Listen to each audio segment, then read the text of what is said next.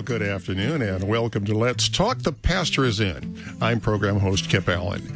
You know, this program is designed for the Lutheran who believes, but, you know, has some problems sometimes, doesn't quite understand what's going on. And boy, you know, I got to tell you, that is me. I believe, but I have questions. There's a lot I don't understand. And I find that sometimes just sort of kicking back on the front porch with a pastor, that's the best way to find out what's going on. Just talk like one-on-one on a human being. And that's what we're doing. That's what this program is about. And joining me today on the front porch is Pastor Bill Swiller from Holy Trinity Lutheran Church out in Hacienda Heights, California. So I've got my questions. I'm sure you've got yours. You can join in the conversation, get up on the front porch with us.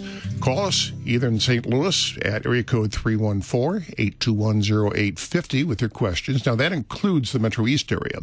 Or anywhere in North America, toll free, 1-800-730-2727. And you can even do it by email. Hey, we're in the modern age here. KFUO, actually, it's Let's Talk at KFUO.org. Let's Talk at KFUO.org. With that being said, welcome aboard to the front porch, Bill. Here we go again. Oh, I know. What fun, huh? Great fun. How are you? A little bit discombobulated and frazzled, but beyond that, what the heck? That's right. That's one We're of the ways slogging along here out in sunny Southern California. We had a little rain, and now we have some beautiful, beautiful blue sky, and everything's clean. I don't know if you remember back from your California days, but you wait for that first rain just to clean everything off. Oh, absolutely, especially when I lived in Palm Springs, because, you know, we had a dust. We had a problem there with the particulate matter of the blown dust. Oh, no kidding. I just had a pastor's conference there a week ago, and I didn't experience it. We were actually in Cathedral City, but it's, you know, right next door. And, Cat City. Yeah, I didn't experience it, but other people who drove there actually drove through quite a dust cloud because the wind had kicked up that one day. And, oh, man, is that brutal. That is just terrible. Well, we would actually get sandstorms there. I mean, and, you know, sand dunes would sometimes roll over onto the road, and the dust could just be murder. And if you have a car down there, expect it to get sandblasted. I actually had to change out my windshield before I drove out here. It gets kind of pitted. Oh yeah, and you know, if I go into the sun, and you know, driving toward the sun, suddenly everything would be milky white. I couldn't see anything. And my finish, you know, I've got a new windshield, but boy, the finish on my car is shot. Yeah, that environment is tough. Not quite as tough as the salt and the stuff in the Midwest, you know, when they're salting the streets in the winter. That just wreaks havoc on a car. But the sandblasting is not exactly the best thing for your high gloss finish. No, it's not. And actually, now they don't sand now. They use a different chemical, so it's not quite as brutal on the car. What is? I'm sorry. Yes, it's sand. I meant salt. Oh, salt. Yeah. Still, winter's hard on cars. Yeah, I don't like winter, I have to admit. No, I'm going to skip that as best I can. So what's on your mind today, Kip? Well, I'll tell you. I've got a couple of things on my mind, which actually are a couple of things on That's two more than it's on my mind at the moment. Oh, okay. I got to watch that one. Yeah. I've come empty-headed to you today, so. Well, actually, I got a couple of listener questions. And here's one listener question. This actually arose out of a discussion I had with Pastor Andrew Preuss a couple of weeks ago. And we were discussing when it is not acceptable for a pastor to administer a Holy Sacrament. And one of the specifics that we had raised on that, and I used the word, and he and I used the word, and perhaps misused the word, was cohabiting. That is, a man and a woman engaged in a sexual relationship who are living together who are not married. And the situation comes before the pastor, and the pastor will confront them, or the wrong word, will counsel them. And, you know, if they're unrepentant and if they intend to continue doing what they are without a formal marriage, well, that's problematic. However, I got an interesting voicemail from a listener, a gentleman who said, well, what about if, he said, do you really mean fornication rather than cohabitation? And he said, what if, for example, as happens a lot, an older couple gets together. They're not married, but they get together for financial reasons or for security reasons for each other, but live in separate bedrooms, have no sexual relations at all, but they are cohabiting. Are they okay? Is that the question? That's the question. You had to ask, didn't you? Why don't you ask Andrew Preuss? He started this. Wait till he comes on. He started this. He can finish it. Yeah, for a hot second, I thought you were going for a second opinion. You know, like when you don't like what your doctor says, you find another doctor. So whenever if a doctor tells me I got to lose 20 pounds, I just find another doctor. But preferably one who's like really heavy. It helps. But yeah, if he says, Kip, you got to stop drinking beer. No, I definitely want a third, fourth, and fifth opinion. This just keep looking till you find one. So we're not going to talk about the pastoral discretion with regard to the sacrament. That's been sort of asked and answered, and we're not. I don't want to go there. But the question does come up with some of our seniors. Mm-hmm. Typically, they're obviously they're older, widowed. Or perhaps divorced, but they are single, and then they join households, and for a variety of reasons, I suppose, and aren't legally formally married. And I always like to ask why. You know, why not get married? It's always good to, first of all, any kind of like situation like that. It's helpful to ask some diagnostic questions rather than just jumping in with a diagnosis, as your doctor would do when he tells you to lose 20 pounds. So why do they do that? Typically, in my experience, they are doing that because they have some financial arrangement, Social Security, or some other things. And I don't know all the ins and outs. I'm getting close. I'm getting at that age now, Kip, where I'm studying the Social Security ins and outs, the laws, the retirement believe pension. me, they'll trip you up. Because all of a sudden you got to, you need to become an expert on this stuff. That's something in your 60s. That's your hobby in your 60s is retirement stuff, but that's another conversation. Why do they do that? Typically, because they are drawing on a deceased spouse's benefits, and they don't want to lose that. And if they get married, then in some instances, then they will lose the benefits. I think that's probably the chief motivation for not getting married. See, that's always the question. Why aren't you getting married? If I have a young couple that's living together, by the way, the word cohabitation has two definitions in the dictionary. The one means living together and having a sexual relationship. The other means simply living together or at the same time in the same place. Yeah. So you can talk about like college roommates cohabiting too. Right. And so it kind of depends what you mean by that. Well, that's what I said earlier. I think maybe Pastor Preuss and I were misusing the word. Yeah, and that's the tough thing, and there are a lot of layers to this onion that we can kind of look at if you have the time on the porch to do that. Sure. But let's just talk about our senior couple that are living together as in a household in a non-sexual way. And there's something about seniors living together and the adjective sexual that just kind of makes me a little crazy even with that. It's like, no. It's like your parents. You never really want to think your parents doing that. They did because you're here, right? And if you have brothers and sisters, they did it more than once, but no more than that. No more than that. It's like, oh. But anyway, because, when I think senior, I'm not thinking of myself. I'm almost 62. I'm thinking of grandma, and so I'm having trouble here. But just help me through it. Be patient with it. So, it's companionship. It's, my mom says it. My mom's been widowed for 5 years, and the thing she misses, what she misses is someone to talk to in the house, conversation. Mm-hmm. Sometimes if they're in good health, traveling companion, somebody to go out to dinner with. It's for some people, it's very awkward to go out to dinner by yourself. I like it, but a lot of people don't. Okay. So, social. Some people are into dancing, ballroom dancing. It's hard to, just kind of go in as a single person. Everybody's coupled up and, trying to find a dance partner, blah, blah, blah. And so I can see why, people who are living alone, in the senior years of their life, seek out some kind of, and develop very close bonded, loving friendships, that aren't sexualized. They're just close bonded friendships. But the why not get married is really kind of an interesting question because, and if people answer honestly, they're kind of pulling the wool over somebody's eyes. You know, Okay. we don't want so-and-so to know. If we got married, we'd lose this pension. So there's that, you know, are you deceiving the government? Are you deceiving the company's pension? Are you deceiving somebody into saying, well, you know, if we didn't have this, and that's another way of poking at it, say, okay, well, if that wasn't on the table, if the, you know, $3,000 a month, which is a lot, I understand, isn't on the table, would you get married then? See, and so that's kind of tricky. We live in a society where if you have two people living together, we presume they're married or they're brother and sister or something. Generally, not so much anymore. Yeah, I know that's kind of going by the wayside, but that kind of gets that's opening the door to the bigger question, and that is public life.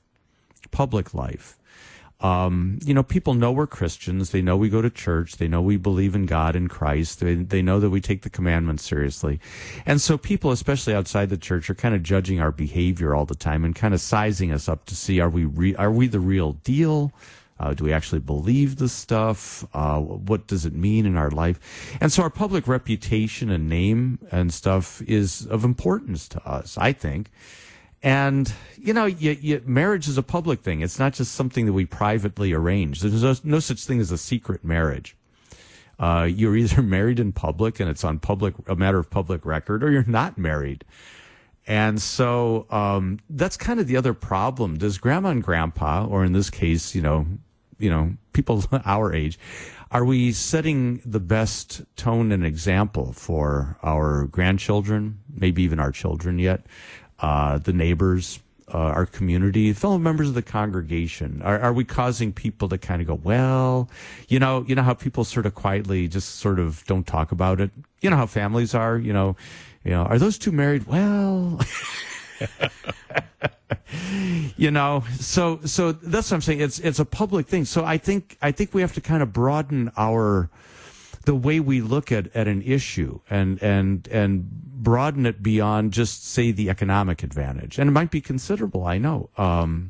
Some people have asked me, could we just have like a marriage ceremony, but we're not going to legally file?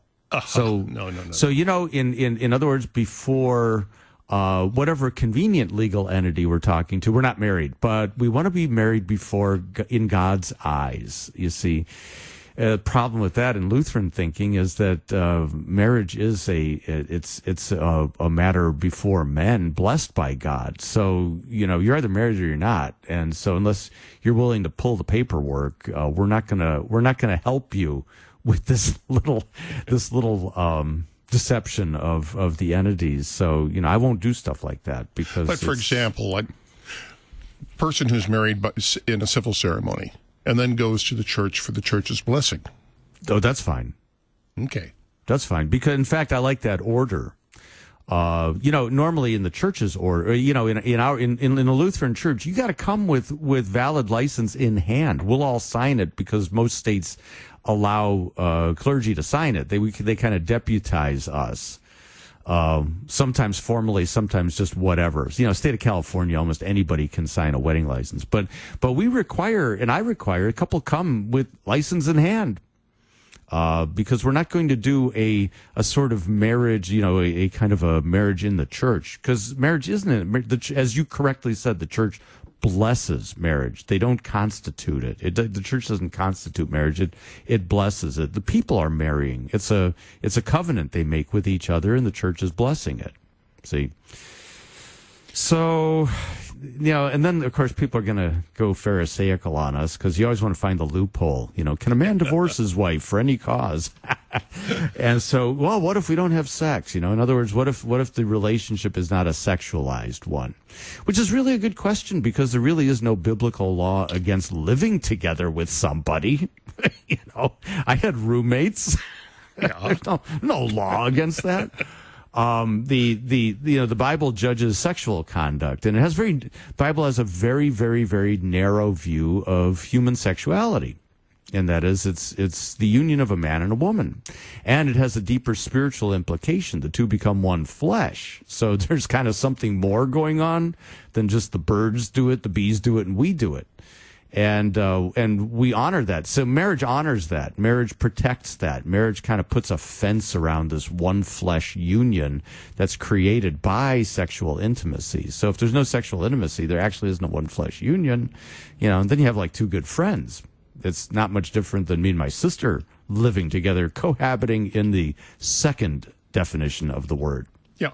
The first would be way out of bounds at all levels, right? Yeah, but also on the thing where you're living with, say, your sister, or the case of our older people, as Christians, we are supposed to take care of each other. We are. That's true. And I can't imagine that an older couple who's caring for each other in a non-sexual way by cohabiting are doing anything other than helping each other. And that to me would be something that I think God would expect of us. Well, and I've heard the self-same argument for two men or two women living together, cohabiting in the second definition of that word. Okay. Now, we automatically make, if they are, say, our age, or let's lop off 20 years, they're in their 40s, we start making assumptions there too, don't we? Mm-hmm. Mm-hmm. And there may not be a reason. What if they're Christian? What if they basically said, we're going to live celibately, but we don't want to live in isolation? We just don't want a studio apartment somewhere and live by ourselves. That we want companionship. And, it is, we are designed to live in community. We're designed to live in community with one another. And so, see, a lot of our problem is that our norms are built around a nuclear family. So you have husband, wife, kids, dog, that thing. And that's the unit. It's not the unit in every culture. You have the tribe, the extended family. You have got a lot of other things. In the Bible, if a woman was widowed, she went back to her father's house, her brother's house. She had community, though, too. Well, my wife and I were discussing this just the other day. We're both remarried. I'm a widower, so we remarried. And she has family here in St. Louis. I mean, she has 4 sons. 2 of them are here in the St. Louis area. My family, I've got a brother and some nephews out in the West. And the point is, she and I and our dog, we're a family together, but there's families that we're not part of as well. Say that again? I said, she and I and our dog. Okay. Bearing in mind, I'm a dog person. I make no apologies for that. Yeah, you can only be one flesh with your wife, though, not your dog. Yeah. Okay, just saying. Just so we're clear on all aspects of the conversation. Absolutely. But, we are one family unit. Yeah. But she also has her family unit, and I also have my family unit. Right. Yeah. But see, that's very American, suburban kind of like, I got my 4 walls and you got your 4 walls, or that kind of thing. This is not the culture of either the New Testament, the Old Testament, a lot of the world today even. And we could rehearse this over and over, or we could talk about this, all the different ways that people find ways to live. And not in isolation. I think one of the worst ways to live is the isolated individual. This is, my mom really needs company. And, to live alone is really quite unbiblical. It's not good for the man to be alone, it's said. So, that's not a good way. But we don't have a lot of alternatives. A lot of our seniors live in senior communities, so they have community and whatnot. I'm gonna take kind of what many would term as kind of a weasel position here, okay? Because I don't want to give anybody the satisfaction of saying, well, Swirla said. Is I think we all need to look at our actions, the way we live, and ask a bunch of questions. Not only what's expedient or what's good for our monthly income or whatever else, but also, what does it say to the neighbor, the congregant, the family member, our children, our grandchildren? Does it cause people to be uncomfortable? Does it give people reason to gossip? Does it hurt our reputation, which God has worked so hard to clean up in Christ? Does it reflect well on Christ? Does it honor Christ? What a great question for a Christian to ask. Mm-hmm. And I really like to leave this in the hands of the person and his or her conscience. Just kind of let that marinate for a while, because we're accustomed to the church with the word from on high and my infallible interpretation of all things. I'd rather that they kind of like expand their world, look at their world through a larger lens. And just see what comes out. I've been surprised, without any force on my part as a pastor, people have all of a sudden said, "We're getting married." Oh, that's wonderful. What made you change your mind? And they'll tell you things like, we started thinking, what kind of example are we setting for our friends, our neighbors, our kids? And oh, okay, that's great. So you can celebrate that. Not to please me, the pastor, and get me off their back. That's one of the worst reasons. Yeah, no, pastors are to guide, not to, well, yeah. Maybe sometimes, but sometimes the guidance is a little firmer than other times, especially if they're going to hurt themselves and others, But sometimes it really is a matter of stepping back and looking at things through a broader lens. I hate to think that a person's name and reputation and example has a price tag. So the only reason we're doing this is for the money. It's like, gee, your honor comes cheap. I may sell out, but I'm holding out for a much bigger price than that. But if you're on a fixed income, yeah, I know, and you're just really close to the edge, it's. See, and I don't know the laws, but maybe you can fill me in. I mean, do people lose their pension? Do people lose their Social Security if they marry again? It can affect their Social Security. And that's kind of too bad, because the person paid into that while they were still married, and they were part of that or a pension is like that too. Mm-hmm. They were a team, and they were working together, and all of a sudden now the fruits of those labors of years before get denied just because, hey, life moves on and somebody dies. Like when my wife died, mm-hmm. She was on Social Security, and that stopped. I got a $250 death benefit from her. Hers stopped. Yeah. Yours hasn't. No. But I mean, her Social Security, we were a family. We were married for 32 years. She paid. Yeah, see, there's something a little goofy in the system, because Social Security, and now we're going to get political. I mean, that should tag with a person, not with a family unit.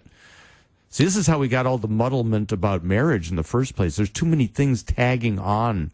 What's the purpose of marriage? Biblically, it's to protect the one flesh union of husband and wife, period. Not to create a bunch of legal rights and benefits. That's clouded the issue. Now you'll get phone calls and email. Well, I remember taking an English course once when we were actually discussing love and discussing marriage. And in the context of, say, the Middle Ages, where the idea wasn't so much religious as it was to legitimize the, who gets the property when the old guy kicks off. No kidding. That's always been the chief concern, especially of the state, the government, on marriage, has been inheritance. It's one reason that the church eventually forbade clergy to marry, is they didn't want inheritance issues tagging along with this, like, inherited bishoprics, mm-hmm. or and England never wanted English land to fall into the hands of the French, so you had a really strong reason to watch who's marrying whom. And who's having children with whom too. So yeah, that and the welfare of children was always of tantamount concern to civil society. They didn't care whether you loved one another. That was that was not an issue. That's true. Well, what we do have an issue here is the bottom of the hour, and I got to take a break. Okay, well, we burned that. Yeah, we did. We'll be right back.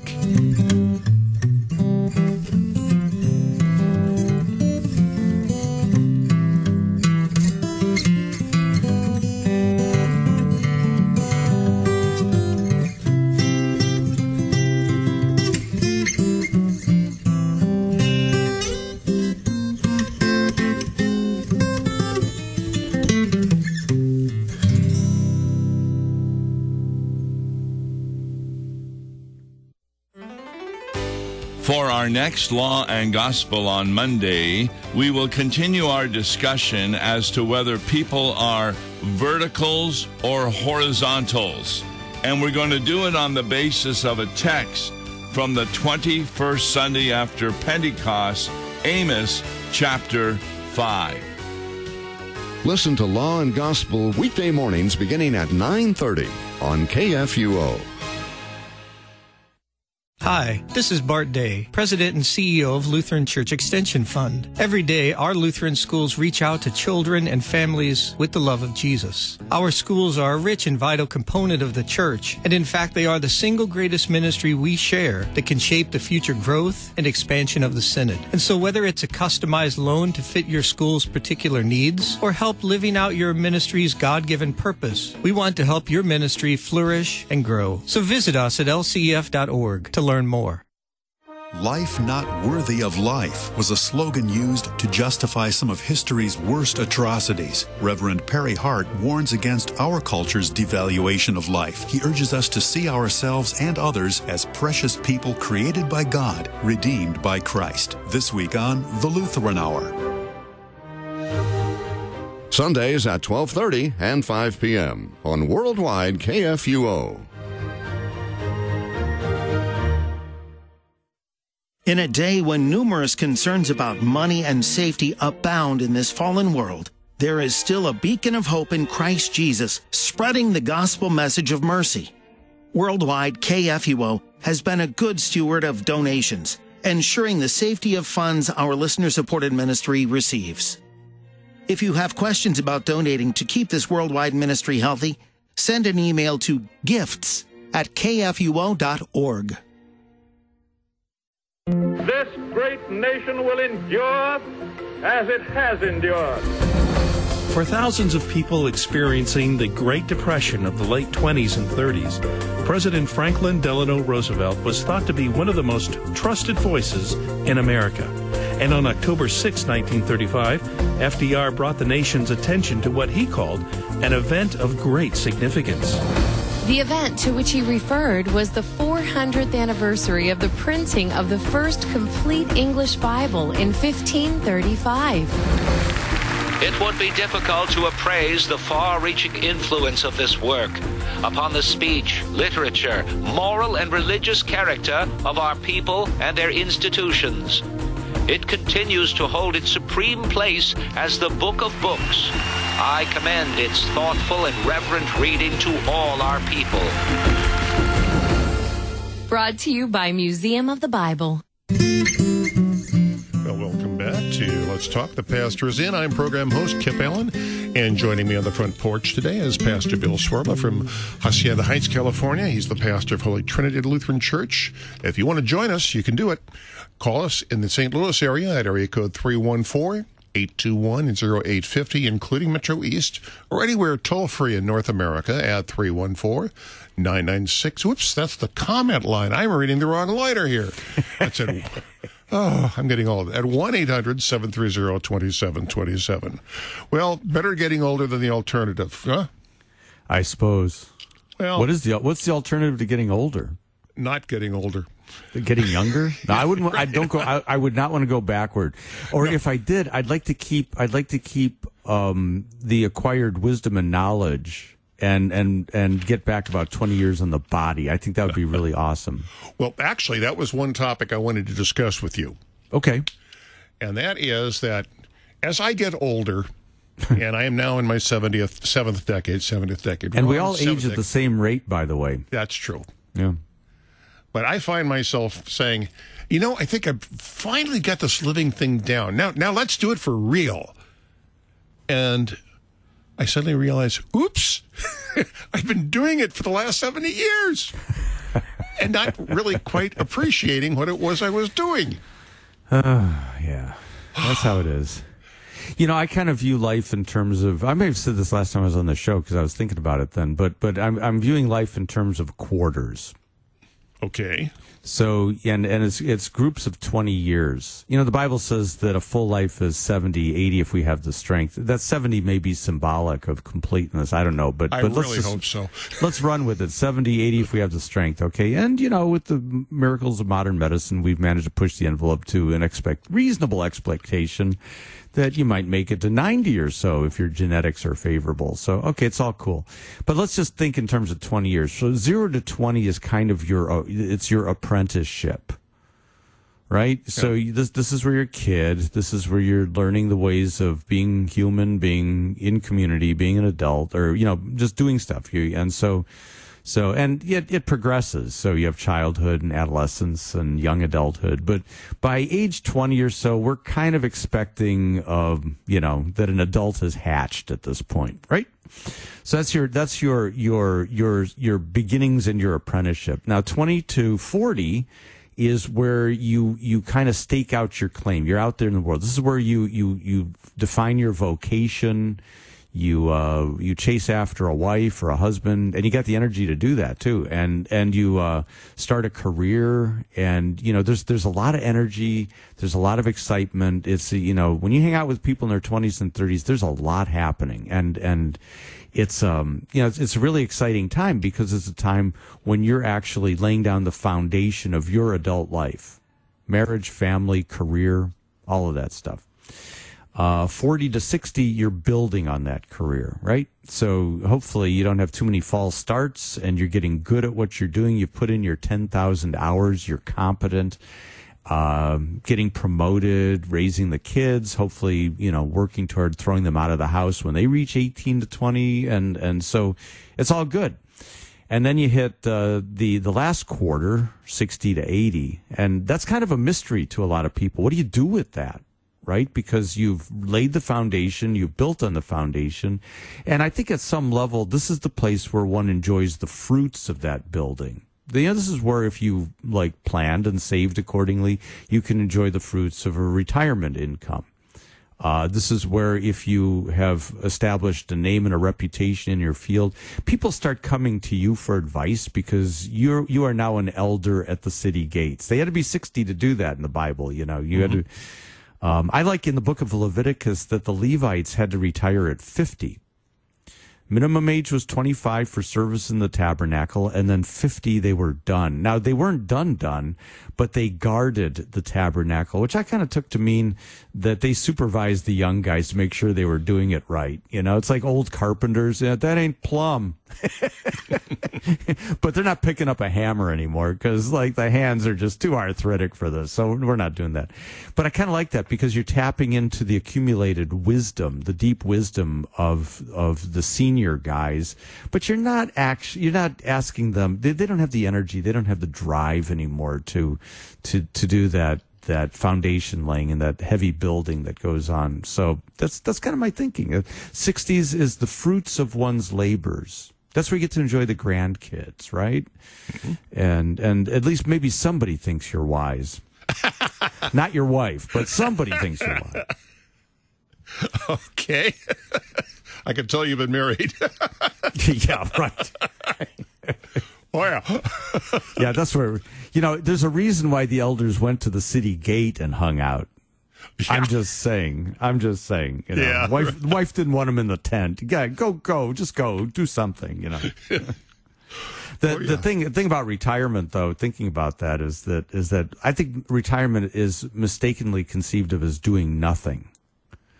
I think it should be conceived of as doing something new, something else, something different, the same thing in a different way. There's all sorts of ways, I think, to conceive that. It really is kind of, I think, potentially rich area of life. But it's different, and it should be different from the 40s to 60s. Mm-hmm. You're empty nesters. You know how that is, right? You raise the kids, you move out. It's not like life's ended. It's like a different phase of life has begun.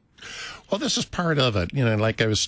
Like I mentioned earlier about, now I understand. I want to do it right.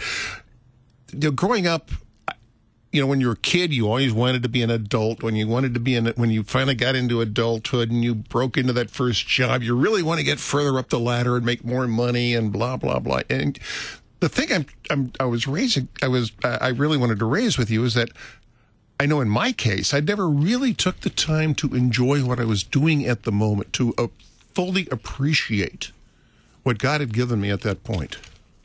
Yeah, that's part of what the book of Ecclesiastes refers to as a great vanity of vanities, that a man works his entire life. He does all that building that I described, and then everything that he built gets handed on to some fool, and he's never enjoyed a single moment of his labor.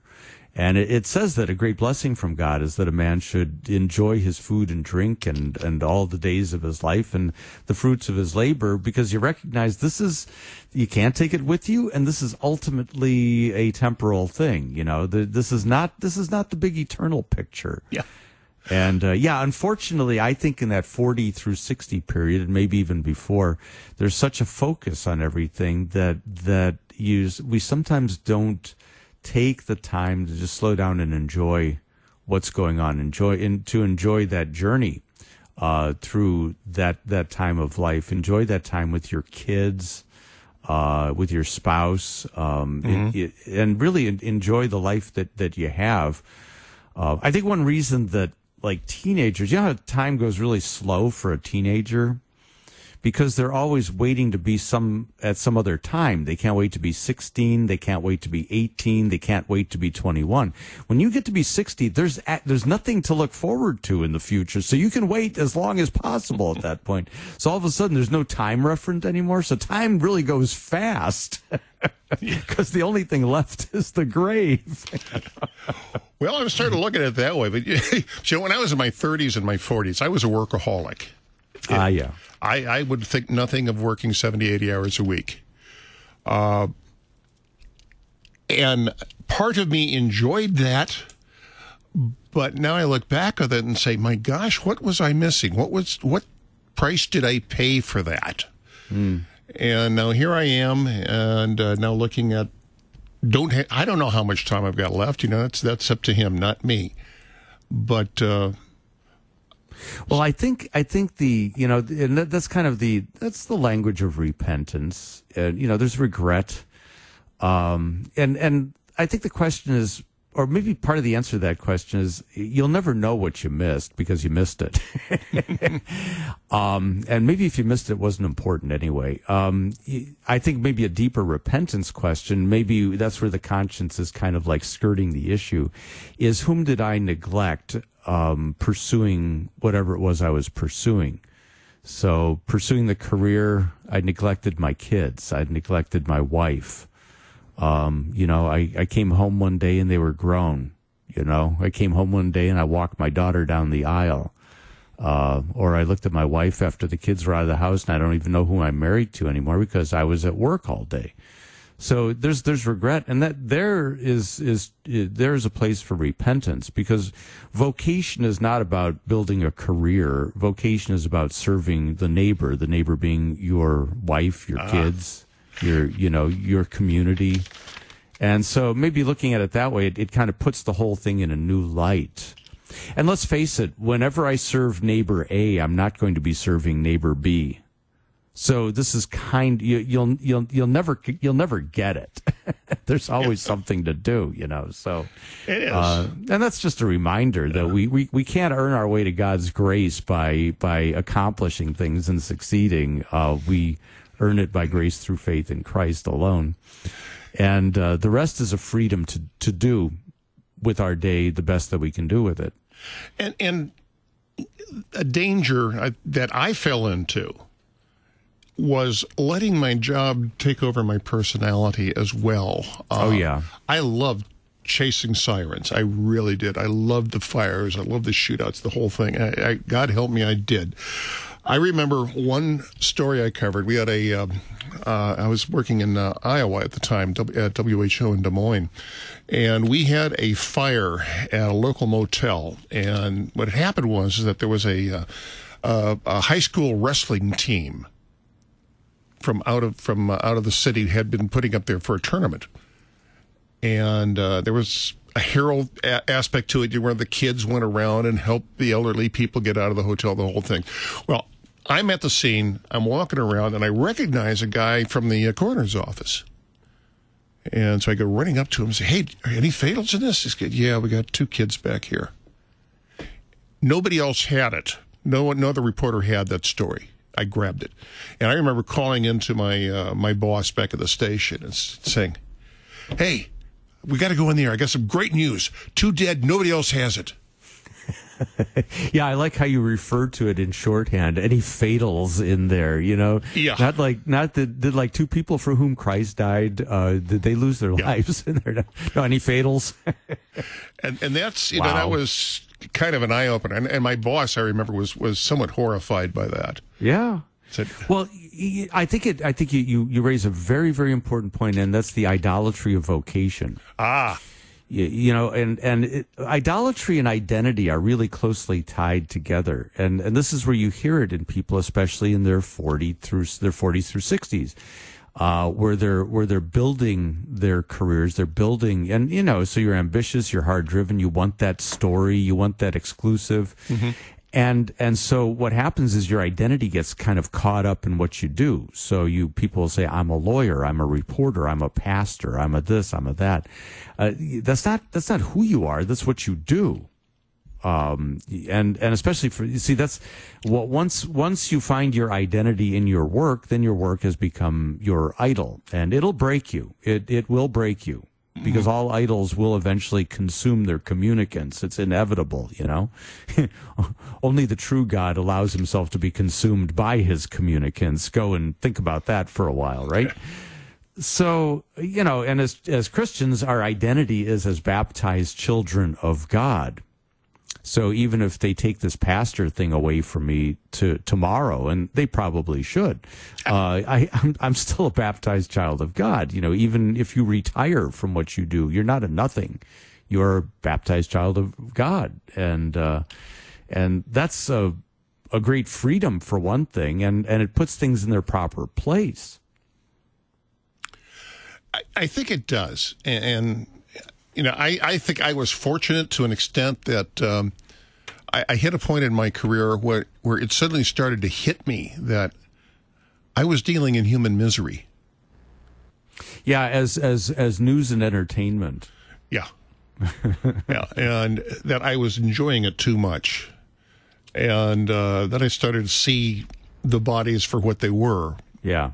Shattered humans. And that's about the time I said, maybe I ought to rethink this.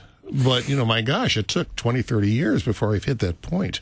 And it's easy to do because the rewards are instantaneous. And we're kind of geared from the moment we enter kindergarten. We're geared to a reward system. Mm. So, you do what the system says and you perform according to the system standards, and the system will reward you. You get good grades, mom and dad are happy, the teacher likes you, and, you're sort of groomed for this. And then there are expectations. People expect you to succeed. You're voted most likely to succeed in high school. I wasn't. That's why I don't go back to high school reunions. I don't want to admit to the failure, okay? No. Everything I've tried, I've failed at. Okay, so much for that most likely to succeed moniker. But as we know from other things, don't trust anything from the high school years. It's just not whatever they wrote in your yearbook. You just never want to see the light of day again. But by the way, do you have your high school yearbook? I'm just curious. Well, that was funny. I do. I got all 4 years. I got all 4 years. Well, it's funny you mention that because I did happen to go to my high school reunion. And in fact, did you? Yeah, my 50th reunion, and that's a good one to go to because the story's been written at this point. Yeah. There's no longer you've cleared those years of hopeful ambition, and now hard reality has set in. Well, just this year, the actual 50th reunion was about 2 years ago. But this year we had, actually last month, we had what we called the class of 70th birthday party. Oh, okay. Since we figured we're all in our 70s. And here I am in line to get some food. Mm. And there's this guy behind me. My wife is with me, and there's this guy behind me. And I look around and I see his name tag. Barry, remember the time we set fire to the stage? Oh, yes. That's what we need to hear about, yeah. It just flashed back to me. That's right. Oh, yeah, thank heavens I'm not nominated for the Supreme Court, huh? I live in horror of all of that stuff. Yeah, if my high school yearbook ever made the light of day, that'd be over. So, I burned them. I just took them out and burned them in the Weber kettle. What are you going to do? It's aging is no fun, but it actually is fun. I don't know about you, but I enjoy being 60 more than I enjoy my 50s. My 50s were not a very good decade. I would put them right down there with my teens. My teens were a horrible period of my life, and the 50s were not that good either in so many ways. My dad died, just I kind of lost, in some ways I lost sort of vocational bearings at some point because, again, we're success driven. And, whether people realize it or not, it's very hard to be a pastor in a success driven culture. Because, who do people consider successful pastors? The Joel Osteens, the Rick Warrens, the big box pastors, the celebrity pastors. And, not everybody is destined to do that. And some might even argue that it's not really success in kingdom terms. We've had a nice set of readings over the last few weeks in the 3-year cycle about greatness in the kingdom. And it always goes back to that little child who was the abject loser in Jesus' society. Nobody gave the time of day to any kid. And he says, that's greatness in the kingdom right there. That's how you receive the kingdom as a little child. And so that's where, I'll tell you, clearing 60, that makes a lot more sense than it used to. I hear that. I tell you. We're sounding like a couple of old guys. It's going to thin your demographics enormously on this show if we don't knock it off. Well, one thing I'm looking at. But that's what you have Andrew Preuss for, right? Get the young guys in there. Well, there's you. And, of course, I get Craig D'Onofrio on here every so often as well. I mean, we got a lot of fun. He's an old guy wannabe. He's like an old soul. He was old before he became old. But in some ways, he never grew up. That's true too. It's like my brother, he's 9 years older than me. In fact, he's turning 80 next year. His favorite saying is, growing old is mandatory. Growing up is strictly voluntary. Yeah, that's a little bit like Dave Barry, who once said that, what did he say? Youth is fleeting, but immaturity lasts a lifetime. And I kind of live by that motto. I really do. I think not having children, and my wife and I don't have kids, I think that does perpetuate a certain level of immaturity because you got to grow up for the sake of the kids, if for no other reason. So kids will not only age you, they will cause you to grow up. And kids in the house are a good marker for these transition points because you're watching them grow. And so you have a reference point. Have you ever noticed that you can't conceive your parents beyond the age that they were when you left the house? Not really. Okay. Unless you had them living in your house for a long time. Well, I had to do. Yeah, right. No, I had to do some caretaking. Caregiving. It's like when I think of my dad. I think of my dad at the age of 48. Which is way beyond my age. So you say there's kind of there's a problem with that. Oh yeah. But yeah, mom's 89 and you see her, but that's kind of like she almost to me looks like grandma. I got to remind us of my mom. Now I remember first time I realized my mother was walking slowly. Oh yeah, isn't that tough to see? Yeah.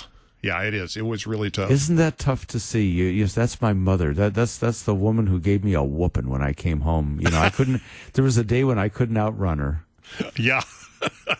Oh yeah.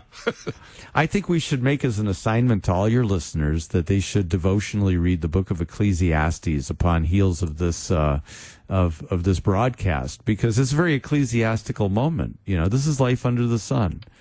And it's not all terrible. It's just very real. Yeah, there was a time for everything. Yeah, and the greater reality is that the totality of the whole thing is redeemed in Christ. That God has reconciled all things all things. This whole goofy life that we have, he's reconciled all things to himself in the death of his son. And I can't wait, as for one, to see what that reconciliation, what that reconciled life looks like. You know, I want to see all the irreconcilables of my life come together in sort of a mysteriously wonderful way. I think it's going to be a really great thing. Well, I'm not sure we're going to see it this side of the grave. No, we won't. We won't. So I have something, like a teenager, I have something to look forward to that I can't wait for. Now, it's not dying. I'm not too keen on that. But rising from the dead is a really, really awesome concept to hold. And I, for one, can't wait, because this is where all the irreconcilables become reconciled. And that's going to be something. It will be. And it's, it's one of these wonderful mysteries that we talk about. And it just, and actually the theme of this program, there's a heck of a lot I don't understand, but I believe. Well, and that's the whole purpose of faith. Faith is not contrary to reason. Faith goes where reason has kind of given up. You know, there's a limit to what you can with your reason and senses figure out.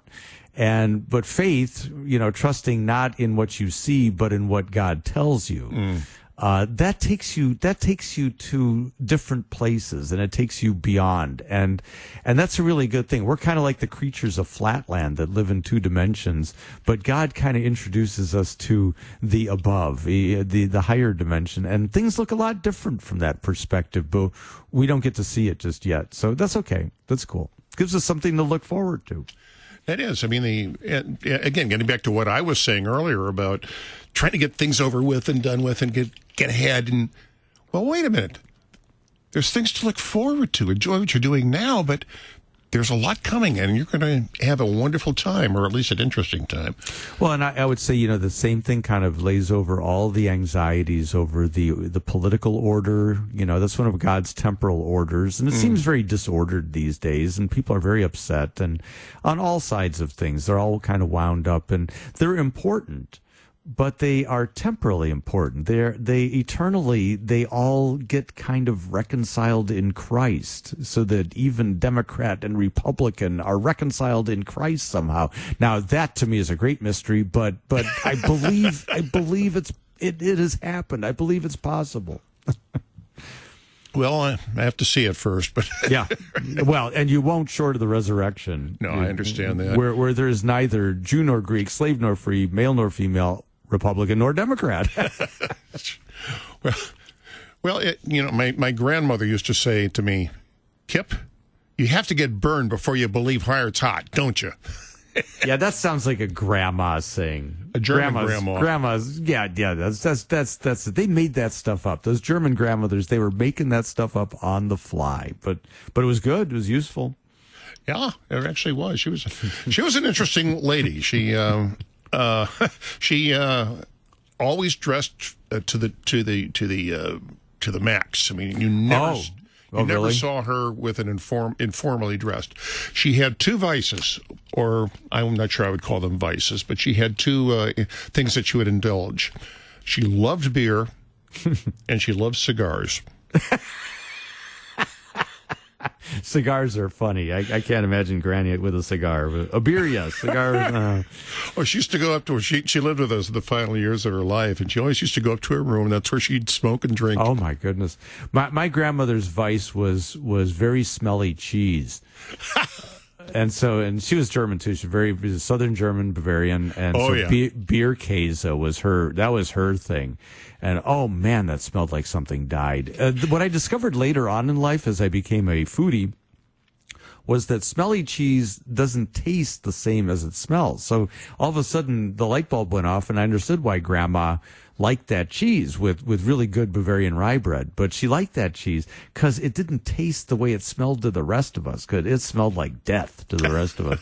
So we banished her to the garage. She could only eat this cheese in the garage. And there was Grandma, summer, fall, winter, in the garage, eating her beer Käse on Bavarian rye. Oh, gee. the things we do for our relatives. She was not permitted in the house.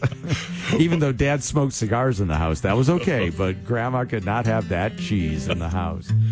Well, Bill, I'm afraid we're out of time. As usual, this has been a lot of fun and hopefully informative.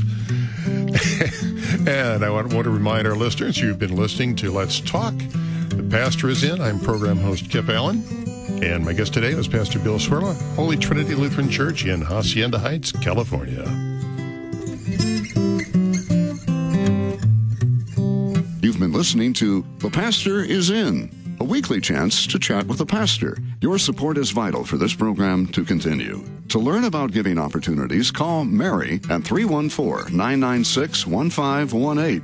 You can make a gift safe, secure, and easily online at kfuo.org. Thank you for listening and supporting The Pastor is In on Worldwide KFUO.